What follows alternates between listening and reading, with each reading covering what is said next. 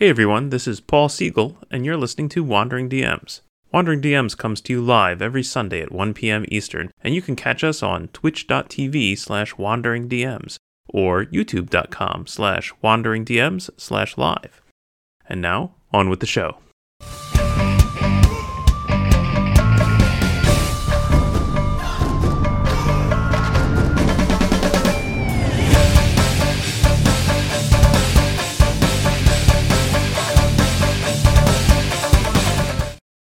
Hi everyone, welcome to Wandering DMs. I'm Paul. And I'm Dan, and today we'll be reviewing the movie Dungeons & Dragons: Honor Among Thieves, now on premier streaming services, and we'll be deciding whether it's worth a watch for old school D&D players. All that and more today on Wandering DMs. But before we get into that, I will take a moment to remind everyone that, as always, at the end of the show will be our after-party chat. That is a live video chat with ourselves and all of our patrons. And you can join that by joining our Patreon at patreon.com/wanderingdms. So this is we'll be looking forward to that very much. So this is a topic that a number of our viewers have excitedly asked for in the last couple of weeks. And I'm really glad that they point this out to us. And I will point out that I just saw the movie on Monday, on Memorial Day, actually. And I have a tendency to watch movies the very last day that they're in theaters. And I consider this partly to be a service to our viewers, that there's no possibility that I could possibly spoil a movie before they have a chance to see it in theaters. And only secondarily that I'm a misanthrope and would prefer to see movies without anybody else around me. I saw the movie when it first came out, and so had to refresh my memory because it's been a while since I watched it. Awesome. So you've seen it twice at this point? I've now seen it twice. For folks looking for it, as Dan has indicated, it's probably too late for you to go catch it in the theaters. But you can get it on. It's streaming on Paramount Plus if you have that service, or it's available, I think, for purchase on Amazon Prime. So it's a couple ways to go. Get out there and find it. I'm sure it'll percolate further in the not too distant future. Definitely. And I'll just kind of, if someone is completely not been hiding under a rock in D&D land lately. I'll just point out that D&D Honor Among Thieves, like it's described on Wikipedia, as a fantasy heist movie, which I think is a pretty good description of it. And it does currently have, like on Rotten Tomatoes, if I scan the rating site, like on Rotten Tomatoes, it has a 90% approval rating. On Metacritic, which scales the statistics a little differently, it has 72% approval, which is really good for Metacritic. And on Cinema Score, the average audience grade is A-. All right, that's it's not bad. It's not bad, especially given the track record of Dungeons and Dragons IP licensed movies. For those not aware, there were of course 3 before this. One in the theaters, and I think the other 2 were maybe released direct to DVD. I think so. I think that's right. Yeah. Not the best. And as a little anecdote that I've maybe said once before, so along about January, February, the ads started coming out, and actually my partner Isabel noticed the ads in the subways here in New York first, and she came to me and said, "So, are you going to want to go see the Dungeons and Dragons movie that's coming up?" And my response was, "I'm just going to follow the ratings. If the ratings are good, I'm going to go see it." And in my mind, that was, I am absolutely not going to go see it. This is completely empty promise that will take up no time on my part whatsoever, because there's no goddamn chance that there's a good D&D movie being made. And then a couple weeks later, the ratings start coming out. I'm like, oh crap, I've committed to seeing this, and I completely didn't think I was doing that. Oh my God. That's great. Now, Dan, you and I discussed at the top of the show here before we started streaming that we're going to attempt to keep ourselves spoiler-free for the first 10 minutes or so of our discussion. So if anybody's worried about that, we will try to keep ourselves spoiler-free for a little while, at least just give you some broad strokes, and then we'll warn you once we get into spoilers. Yes, exactly. So to begin with, Paul, what was your overall take on it? I really enjoyed it. Frankly, I thought it was way better than any of the like I said, any of the terrible movies that had come out previously. I thought it was fun. It was a fun movie. Yeah. What about you? Yeah, I really liked it. I really liked it. My expectations were low, but it's funny. The cinema score average of A- is exactly what I had in my mind when I walked out. I thought A- for a grade. I liked it so much. Actually, there was so much that it did right as a piece of movie making, and it had a lot of heart. It had a lot of actual wit. It had a lot of emotional honesty. Honestly, it had a lot of presence as far as the character acting went. Great acting performances all through it. Not perfect. I do have at least a couple of criticisms of it that would have been a little bit better for me, but it kind of ran the board on like lots and lots and lots of good moves they were making. And it was really compelling, good, sincere movie making. And I'm not accustomed to seeing that in a D&D property. So I was like, what? Now, Dan, I don't know if this surprised you or not. The one really thing that surprised me about this movie that I was not expecting is it's long. That is a long movie. It's like 2 hours and 15 minutes long, which is surprising. I thought for an action fantasy movie. That's an interesting observation. I didn't. I guess I was aware of that before I went in, and I completely didn't think about it because boy, the time goes fast. Yeah, I didn't. I was not aware of that before I went in, and I was quite shocked when I came out of that movie theater to see how late it had become. So, I thought, really, did they make me sit through that many commercials? But turns out it was actually a long movie, which good for them. Good for them. I'm not sure. Say actually, what the trailers up front had me a little queasy, honestly. Yeah. Because I didn't like many of the advanced trailers. I'm like, oh god, it's going to be one of these kinds of movies, and it was like something very different. Yeah. The time goes fast. Yeah. What else can we say about it without spoiling any of the content? I will say, so just broad strokes, right? It's set in D&D world. There's clearly some kind of Forgotten Realms isms in it, right? It's very specifically, right? It's very specifically in the Forgotten Realms. They talk about Faerun specifically. Most of the places in Forgotten Realms that are ever named in classic adventures get a shout out, right? So Waterdeep, and I'm sure our viewers can mention 2 or 3 other places. Like basically every place that was ever in an adventure title, someone comments on at some point or has to go there. No, I think that's probably a reasonable choice because I think a D&D themed. A movie that's using the D&D license needs to ground itself in some content, right? And that's one of the things that I've always struggled with the idea of D&D as a license, is that D&D is already referencing a bunch of other licenses, right? Like if you go back to like classic D&D, right. What's the quip? I can't remember who said this, but something like it's like I play Gandalf and you play Conan and we go kill Dracula.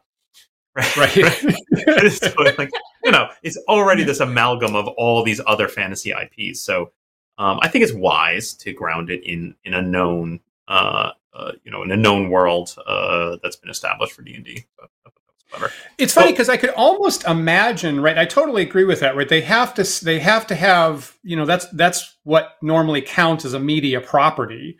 Like I'm not going to come in and make a TV show based on a math formula or something like that, which is kind of what D&D is as a game. Right. So I could have imagined, like one trilogy of movies that was specifically set in the Forgotten Realms, and then have the possibility of another trilogy that's set in some other D&D world. But then, of course, the title would have to be Dungeons and Dragons: Forgotten Realms: Honor Among Thieves, and now it would just become too unwieldy. So just saying D&D happens in the Forgotten Realms is a reasonable choice to bring people into the world. Yeah. No, I think that's something, the potential thing that would get you, I think, of making a movie about D&D and then setting it in one of these in a settings like Forgotten Realms, is that it can start to just feel like a generic fantasy movie, and you start to wonder, well, what is D&D about this, right? But I think they did a pretty good job here. Now, it's not quite as far as I would like to see it go, honestly. I always kind of wanted a D&D movie that was almost Jumanji-esque, where you're going to see actual scenes of the players sitting around the table. Maybe they get sucked into the world, or maybe we just cleverly cut between them and what's going on in the world, or something like that. I think that would be enjoyable. But I agree. I could see that working. I mean, that would be an echo of Princess Bride structure, right? I think I could see that working very, very well. I read on Twitter the other day that apparently somebody watching this movie on a streaming service accidentally turned on the verbal captions for the visually impaired. And they thought that that was what the movie was like, and that it was a creative choice, that there was a DM narrating everything that was on screen all the time. And they liked it. And they said they thought that was an interesting creative choice, and were surprised later on to find out that wasn't actually what the movie was designed to be. Turned on the captions. Oops. Right? That's funny. That's funny. I can't, yeah.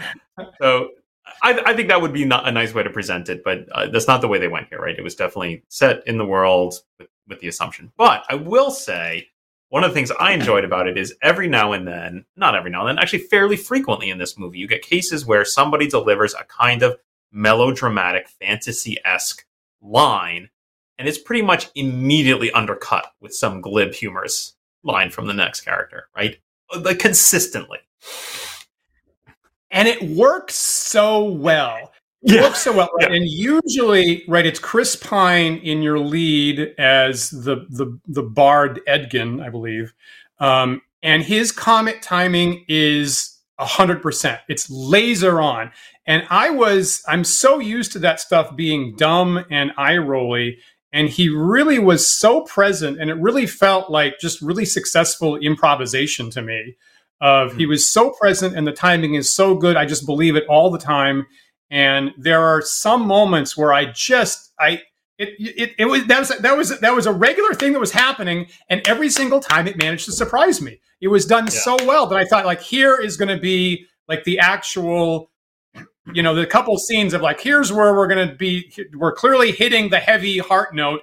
And I was really impressed by the courage to come in and undercut it and have it really sincerely funny every time he did it. Right. But I think that strikes me as very genuinely D&D, because I feel like that's what happens around the table, right? Anytime somebody tries to really take the game seriously, there's going to be some other player at the table who's just going to like hop in there and be glib and funny. Yeah, I agree. And you know what? So I was like Thursday night, right? I'm playing through Pool of Radiance in the graveyard area. And I get to a place where I'm told that here's a paladin a heroic paladin who's at rest. And now me, Dan, am like, oh, geez, should I steal all of his stuff out of his grave? Now I feel bad about that. And our delightful viewers all start encouraging me to steal the stuff and coming up with reasons why it makes sense. Like, oh, you've only robbed like 50 graves at this point, but now you feel bad about this one, right? And that's very exactly how D&D players convinced each other to take terrible choices, right? And to get in increasing amounts of trouble. And I shouted out the movie at that point because it very much resembled what was happening in scenes in the movie. And that actually really is what happens in D&D games. The other sort of gamism that I see happening a lot in this movie is this notion of kind of ad hoc planning, right? And even to the point of like the main character again, Chris Pine as what is his name, Edgin. Basically saying that's his job in the party. He's like, my job is to make up plans, and then when that plan fails, make up a new plan, right? Like that's and that's very much D&D to me as well. Is always watching the players come up with these inane ways to solve whatever problem it is they're facing.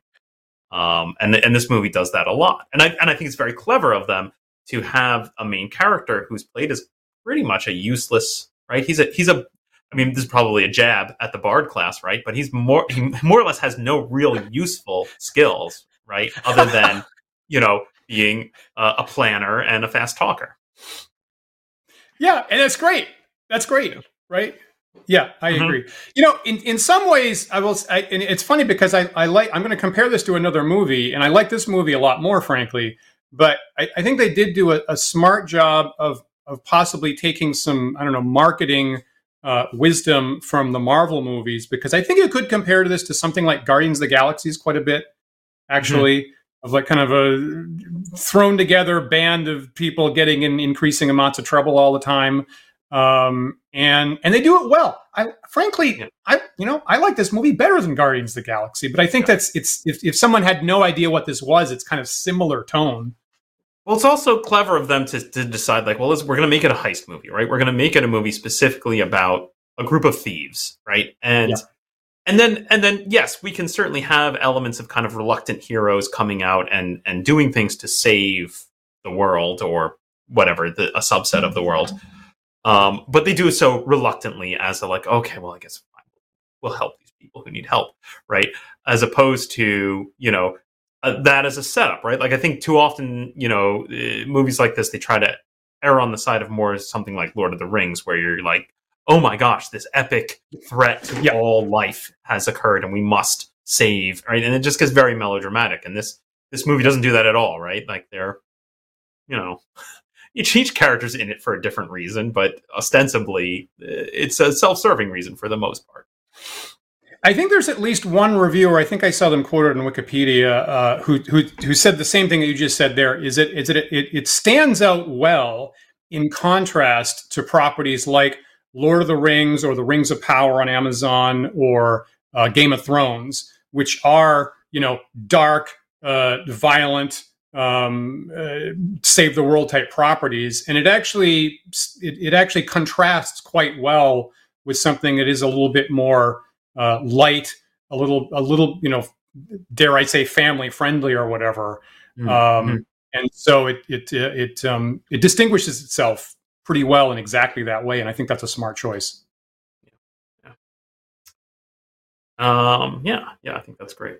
I guess there's, I'm going to list one other thing, because now they're coming to me. Here's another thing that I saw in the movie that I felt like out of the game to me, is that they relied pretty heavily on use of magic items, right? There was a fair number of magic items in this movie, right? And they don't really, I mean, in some cases it becomes a major plot point, but in a lot of cases it's just, oh yeah, we also have this thing, right? Right? And I feel like that feels like something I see around the table of like, oh wait, my inventory says I have this thing. Let's use that, right? And that feels very D&D to me. Right. Yeah. There's a moment of like, where'd you get that? And they're like, well, I've just been carrying it since whenever. Like it's just a this thing. It's just this mundane thing. Like, no, that's a this. How did you not? Yeah. We can use it. Yeah. Yeah, which is nice. Yeah, we'll get. Being a little vague right now, I'm sure we'll pick on this more when we get past the spoiler window. But exactly. Yeah. So I enjoyed that. And I'll say for other non-spoiler stuff that I liked, I'll say, I like the fact that it's called Honor Among Thieves, right? I mean, that's a shout out to a piece of art in the first edition Dungeons and Dragons DM's Guide, right? I appreciate that, frankly, very much. As an old school gamer, I could recognize that I was, that the game that I loved was being honored in that way. The acting performances are great. So Chris Pike is Edgin, great, right? Hugh Grant is just fantastic. I was not expecting Hugh Grant in this movie, yes, to be honest. right. I think we're all in that situation. No, it's fantastic, right? Sophia Lillis as the druid is a young actress. Is there's never a bad note. There's just never a bad note in her performance. It's not winky. It's not sarcastic. It's completely perfect. And Regé Jean Page shows up, and he's also just perfect. And I would say, like, Chris Pine and Hugh Grant, either one of them could have carried the movie. Like frankly, if you wipe out everybody else and just they alone are in the movie, they're a delight every single second they're on screen. And either one of them could have carried the whole movie and made me perfectly happy to have seen it just for their performance. And you've got 1, 2, 3, 4 at least performances like that. I would call out Michelle Rodriguez too as the classic dumb barbarian, and not super campy, right? It wasn't like constantly like, haha, the barbarian's an idiot, right? But just every now and then, little lines or little bits that was like reminds you, yeah, okay, not the sharpest tool in the shed, but definitely kicked a lot of ass, right? Like a lot of great action sequences featuring her. So well done. Yeah. And had some depth, right? And had some surprise. Like there were things that were happening with that character. Like, oh, I know where this is going. Like, oh, that went in a direction I did not. Oh my goodness. So that character had some really nice depth and some really, really delightful scenes when that character was offended, I'll say. Yeah, really, really just super stuff. And I'll also say I like the cinematography a lot. There is a lot of care. It looks great 95% of the time. The shots are layered, so quite frequently there's something happening in the foreground and there's also something happening in the background if you take the time to notice it. And I saw someone on Twitter like a couple weeks ago say that they'd gone and rewatched it 2 or 3 times in the theater. And I almost never ever do that. And if I hadn't seen it myself on the last day it was playing in theaters, I would go see it a second time. It absolutely bears a second watch because of all the depth that's happening in the shots. I mean, I was not unhappy to have a reason to want to watch it a second time. I was like, oh, right, we're going to be talking about it. It's been a while. I'm gonna sit down and watch it. So I did. Dan, before we get into the spoiler section, is there any critiques you can make that are not full of spoilers? I'm going to leave it for the spoiler section. Okay, okay, that's fair. Right. So shall we get into the spoiler section? Are you ready for that? I think we should do that. I'm eager to do that. All right. Here we go, everyone. Spoiler warning! Spoilers! Yeah. If you haven't seen the movie at this point, maybe don't watch this part. Get out! Get out! Get out! Come back later. Okay. So critiques, I guess. Do you want to poke, or do you want to get into law? So we were talking about critiques first. I think I want to say good things first, honestly, because that was 90% my reaction. The performances, like I say, were just fantastic. So Regé-Jean Page's Paladin, right? Really. It's really lovely. They cast like a really hot actor in this paladin role, and you assume that he's going to be like a love interest, or the women are going to be swooning over him, and then it takes a couple beats, and he's kind of got Asperger's a little bit. He doesn't get sarcasm, right? He doesn't get innuendo at all, and he plays it completely straight. And I really adored that. And it's a wonderful foil to Pine's character, right? It couldn't be a better foil to Pine's character. It's a good, beautiful paladin character. It's a nice combo of some really good writing and some really good acting there.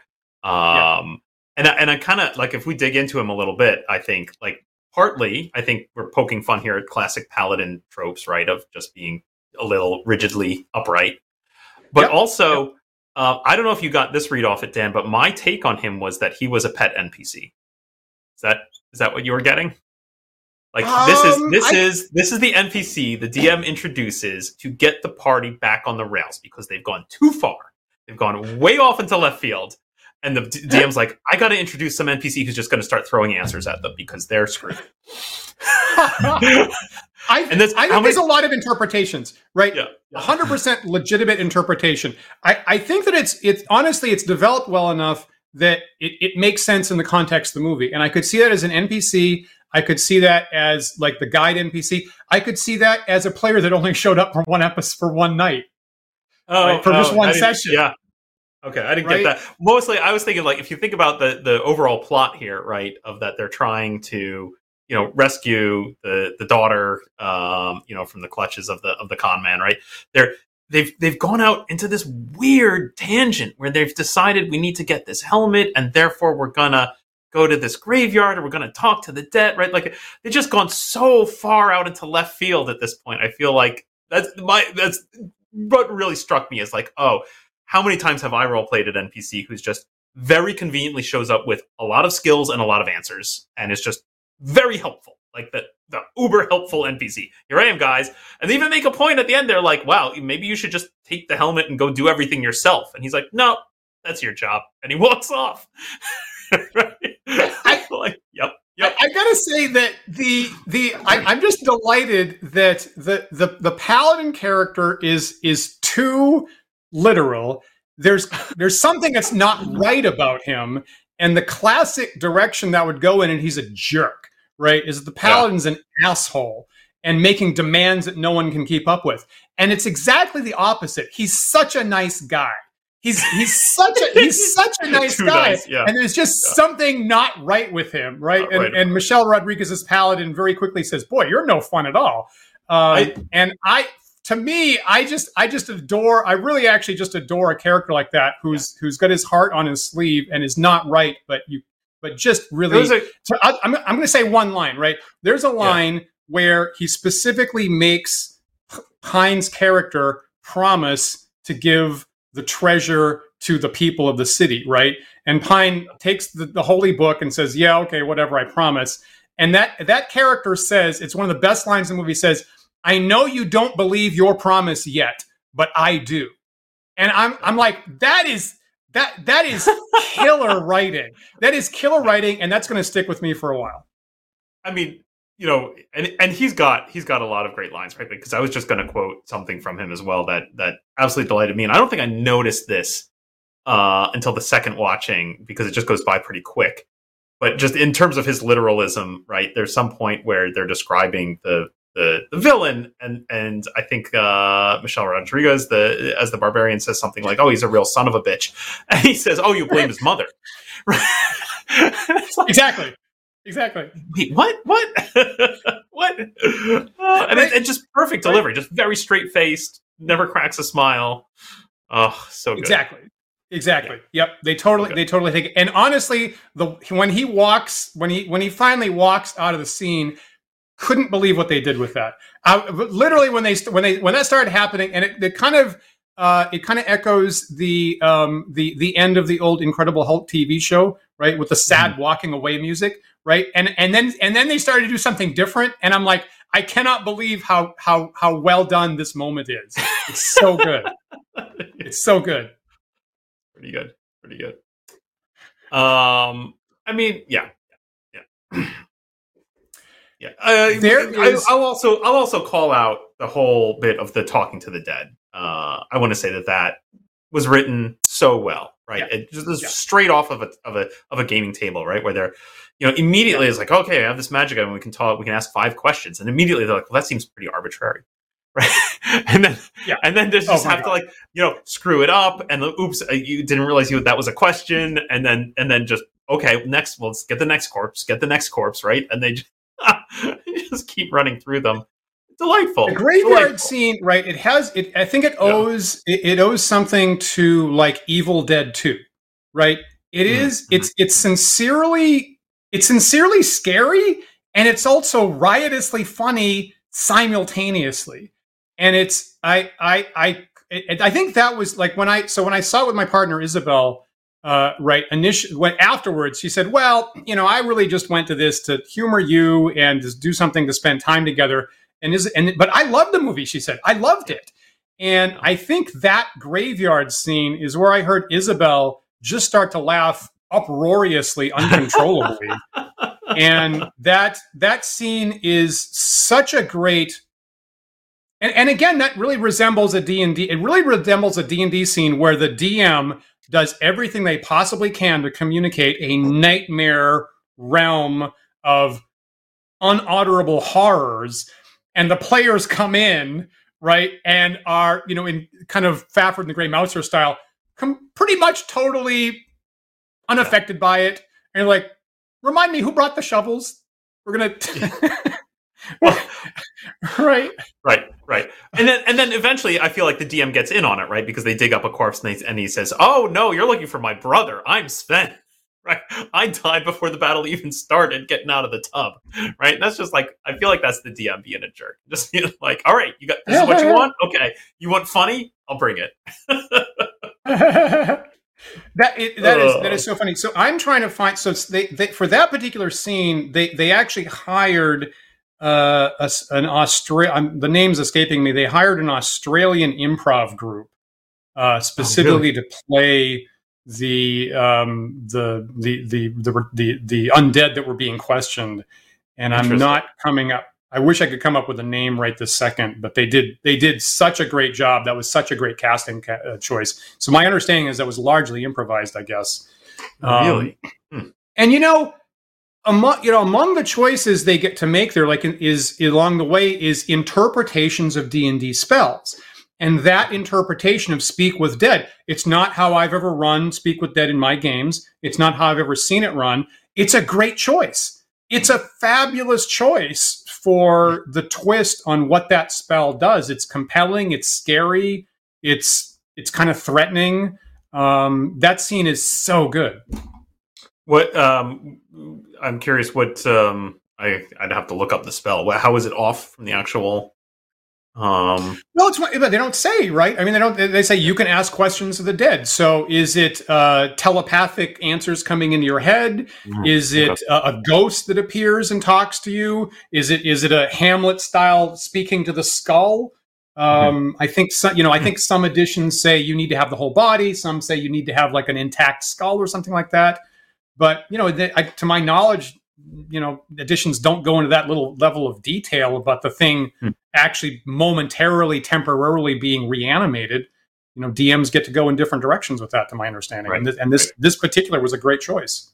Yeah, that was very good. I know that there's been some criticisms from folks about the film in representation of D&D rules in cases where it got wrong. I don't think I'm not expecting, Dan, that you and I are going to get too deep into that, just because I didn't care. I didn't care that this movie twisted a little bit of what the rules were, because first of all, that's DMs do that, right? we all house rule our crap, but also do I care? I think the big one I heard is druids can't turn into an owlbear. Yeah, but do I care? It's nice to see the owlbear in there. And what else were you going to have her turn into to be scary and vicious? I don't know. I guess you could have turned into a regular bear. Yeah. I saw that same criticism, and I'll say shout out to Disparel in the chat, who the improv group I'm thinking of is Auntie Donna is the group. Oh, is it them? Because I've seen their show. Their show is amazing. Yeah, they have a show. I've never heard of them before. Oh my goch, they're so good. You got to look that up. I can't even remember what streaming service it's. Maybe Hulu. I want to think Hulu has a show by them. It's great. It's like Auntie Donna's on screen. Something or other. I didn't realize it was them. That's hilarious. Oh, that's crazy! I'd never heard of that. I'd never heard that name until I looked this up the other day. Donna's Big Old House of Fun is on Netflix. Definitely, worth a watch. Yeah. Great, boy, they're super talented. Yeah, it's go watch that show. Yeah, awesome, amazing. But I agree that magic should be surprising. Ideally, should be surprising and unexpected, and DMs should be able to put their own twist on it, and these movie makers should have capacity to make their twist on it. So I also saw this dispute about owlbears. I mean, I'm not that into 5th edition rules. That never would have occurred to me.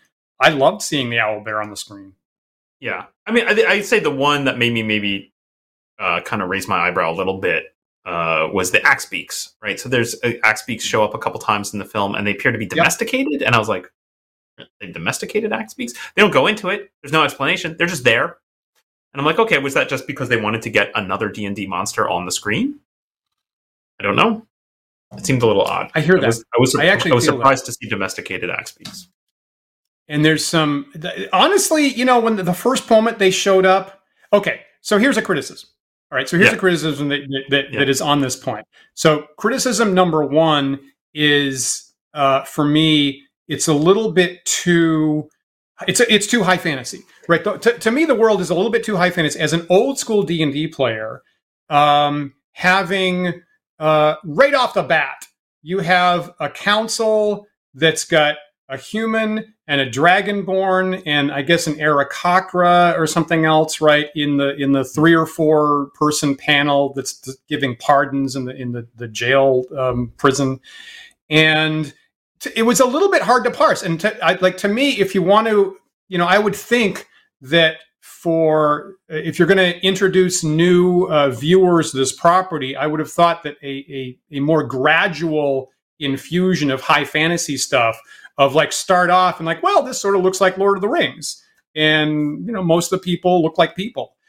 And to me, it was a little bit visual static to have Dragonborn and bird people and cat people and Aarakocra and giant clams and something else and something else. Was to me, I would want the substrate of the normal village society. The normal heroic cycle is the substrate is like normal human people, and then you go out and discover a fantastic world. And yeah, as we discuss on the show sometimes, the 5th edition idiom is a lot more cosmopolitan in terms of high fantasy races all the time. And that was not my favorite thing. It's interesting, but I mean, I would say it felt natural to me because it is a D&D movie, not an AD&D movie, right? This is not a licensed old school, right? This is about modern, current D&D, which that jives with me with how people play it. Not to say that's my personal taste and what I want to see at the table, but I think it, it seems like a surprising show. I mean, so as an old school player, I think it's I'm not. It's hard for it's too many pieces to make me comfortably parse it. It's a little bit of visual static for me. I feel it's surprising and potentially off-putting for new viewers. But I could be wrong. And that's one of the places where, if anything, they were injecting too much 5th edition stuff into the movie. Yeah. There's that. There's the talk about having to attune magic items, and I'm like, I don't really need this. And if anything, there's a little bit too much specific D&D mechanics sitting in there that I think weren't really necessary. I didn't mind the attunement. I thought that was a nice bit of business for, showing off that this character was, had a lot of self-confidence issues. I thought that was interesting. Okay. I'm just getting all my criticisms out right now. Here's the criticism. Here's Dan's criticism as part of the show. So and people are going to disagree with this. My biggest problem actually was the sorcerer character, and Paul reminded me of the name here. Simon, played by Justice Smith. To me, that character was so cringy and was so painful. Honestly, it kind of irked me all the time Simon was on screen. And I was unhappy about what a drag it was on the rest of the action. And I am, frankly, to me, that seems like very old school, stereotypical nerd humor of here's the nerd, he's incompetent, he says he's a sorcerer, he's basically can't do anything, he's incompetent, he's a bore, nobody likes him. I didn't like the tone of the character. Didn't have any chemistry with the person he claimed to be courting. I didn't believe any of that. And I've seen it before. And, we're gonna mention this again. If one perhaps recalls the wizard character in the D&D cartoon for some reason, Presto, right? It's the same note. It's the same damn note of a wizard who's basically incompetent due to confidence problems, I guess. And I'm personally sick of it. I think there's so many more interesting ways, and that's the one thing that rather grandly is out of sync. That's the one thing that's grandly out of sync with D&D rules. That's not how magic works at all.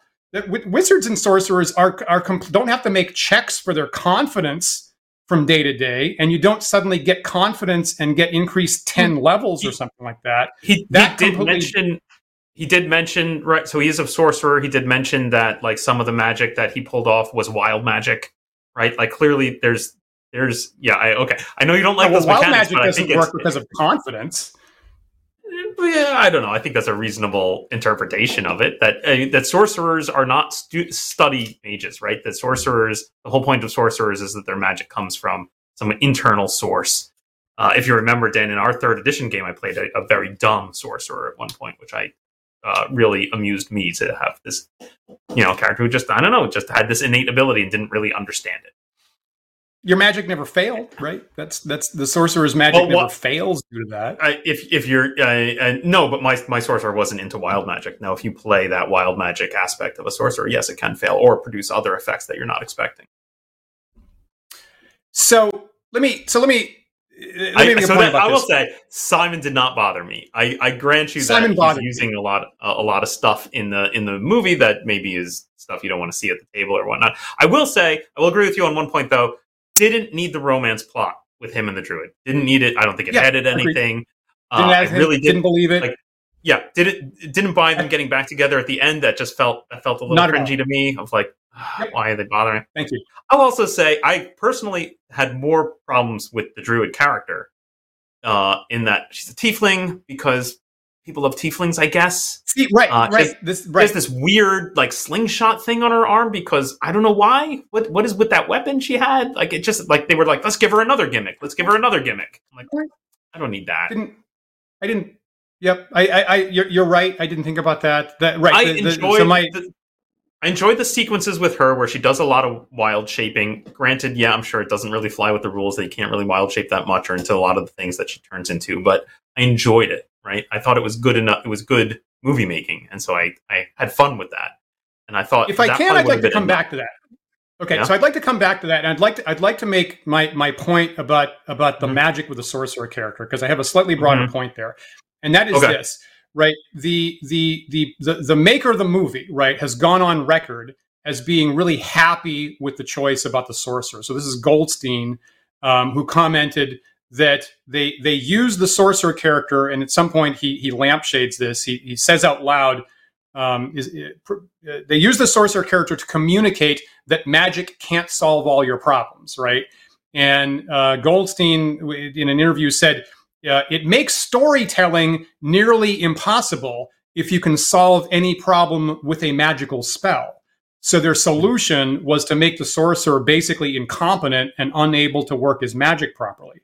Now, Dan's observation is, this is not a new thing. This is not a mystery. The game D&D had this same issue at the outset in 1974, right? And Gary Gygax said the same thing, that if wizards could do anything, that it would break the game. So the game has a solution to this. And the solution is originally Vancian magic. You have only a certain number of tricks you can do. You only have a certain number of tricks you can pull off in a particular day. That's the D&D essential solution to this exact problem. And I personally would prefer to see a movie dig into explicitly say, here's the basket of tricks that I can do. And right at the moment, I don't see any of them that would help us.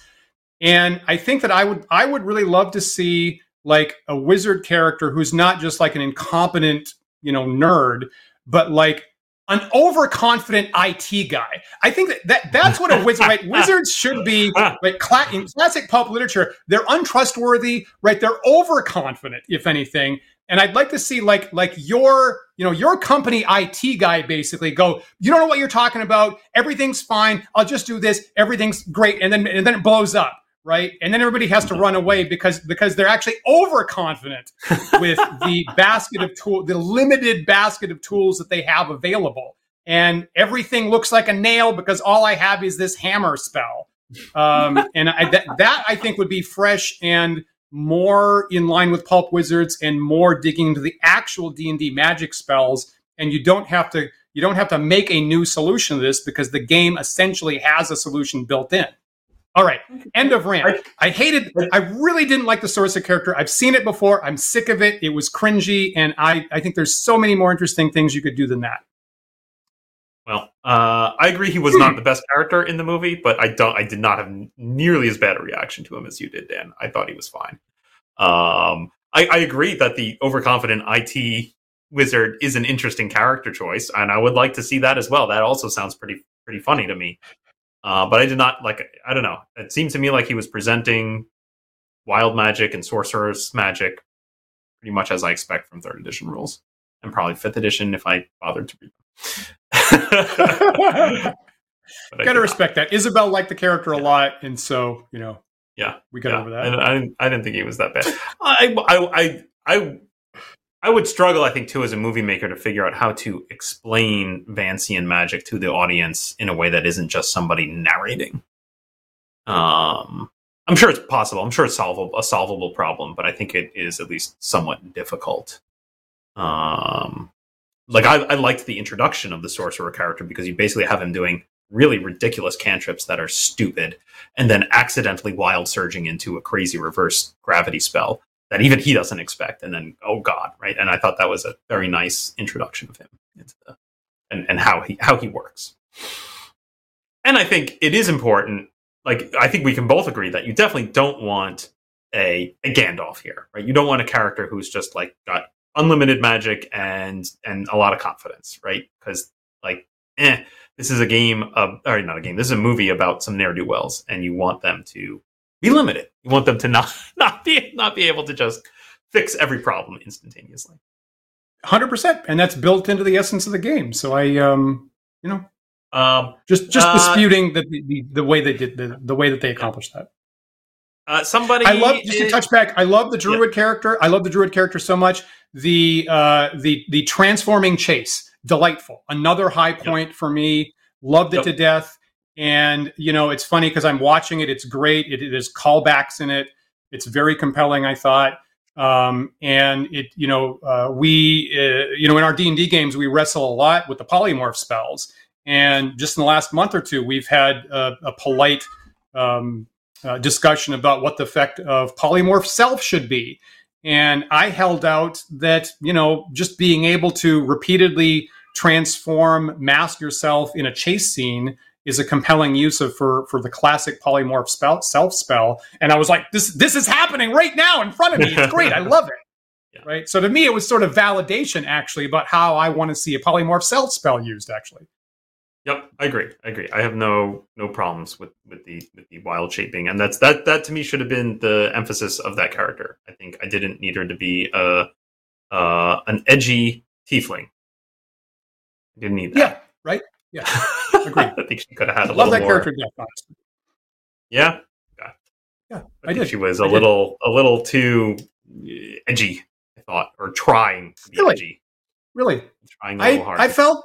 Yeah. Well, I'll respect that. You know what? Yeah. You know what? I've got the sorcerer on my bad list, so I'll respect that didn't work perfectly for you. I still don't understand the weird weapon she had. Why did they feel the need to introduce that bizarre arm-mounted slingshot thing? That just seemed gratuitous. I don't. That was. You know what? I didn't think very much about it. I can't disagree. Honestly, it wasn't there very long, so it didn't. It didn't bother me enough. Yeah. Anyway,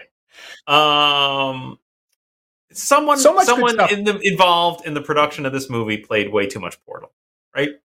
Like, not only do you have the staff that is clearly the Portal gun, but then you put them in a maze of moving blocks, and I'm like, okay, you just played too much Portal. Relax, this is not the Portal movie, that. Guys. I mean, I don't even know if that's a an actual 5th edition magic item or not. What the hither and thither wand is what they called it. Yeah. But I was happy to. Oh, great Portal, great. I'm good with that. That's fine. Yeah. Now they used it well, and I liked that became. They're like, oh, we failed at this entire original plan, so I don't know. Let's abuse this magic item that the DM foolishly gave us, right? And it just shows up, right? It's just like, oh, you still have that old walking stick. I'll just take it, right? And you're like, oh, that's not right. Stick. And that's the thing, right? The walking stick is in the movie for about half the movie, and then the sorcerer finally notices that it's a magic item, and I like that a lot. I like that quite a bit. Yeah. I don't mind the use of it, but I just was like that, and then to follow that up with the maze that's built out of these moving blocks, and I'm like, okay, I really feel like I'm playing Portal now. What's happening here? I liked it. I liked the monsters in the maze. I thought they were used cleverly. I think what they were interesting interpretation of how the displacer beast works. Right? Loved it. Right? Loved it. Right? Loved it. Right? That's one of those things I never thought about that before. I think that's great. The interpretation of how an illusion works, right, and breaks down. Like at some point, I think there's a phantasmal force that breaks down. I love those twists. And yeah, how the displacer beast worked, how the gelatinous cube worked, how the mimic worked. I love those. I thought they were fun. I'm sure there's some people who are angry that the gelatinous cube wasn't a little more intelligent, a little more, right? It was just a trap, right? And then Yep. abused by them in a fine way. I thought. I was watching it and thinking, I can see criticisms of this, and I love it. Yeah. Didn't mind it. Yeah. Didn't mind it. Yeah. Agreed. There's a fight with an old obese dragon, which I loved. I thought that was just great all the way through. I love the twist. I love the interpretation of what dragon breath was like. I've actually, I've seen it in other movies before, but I love that they thought about how dragon breath actually works and maybe doesn't work, and the obese dragon that doesn't quite manage to fly properly. I thought all that was fresh and interesting. I love that. That was pretty funny. Yeah. Yeah. Love that. Bradley Cooper shows up, right? There's this scene. So the thing about the barbarian saying that she's going to go see her ex, and Ed say, "Oh, you really shouldn't set yourself up for that. That's just going to be a bad scene." And I'm assuming it's going to be like an evil wizard, and they're going to have a fight, and da da da da da. And then they totally twist it in the other direction, and her ex is Bradley Cooper playing a halfling, and he's such a nice guy, and they couldn't make it work.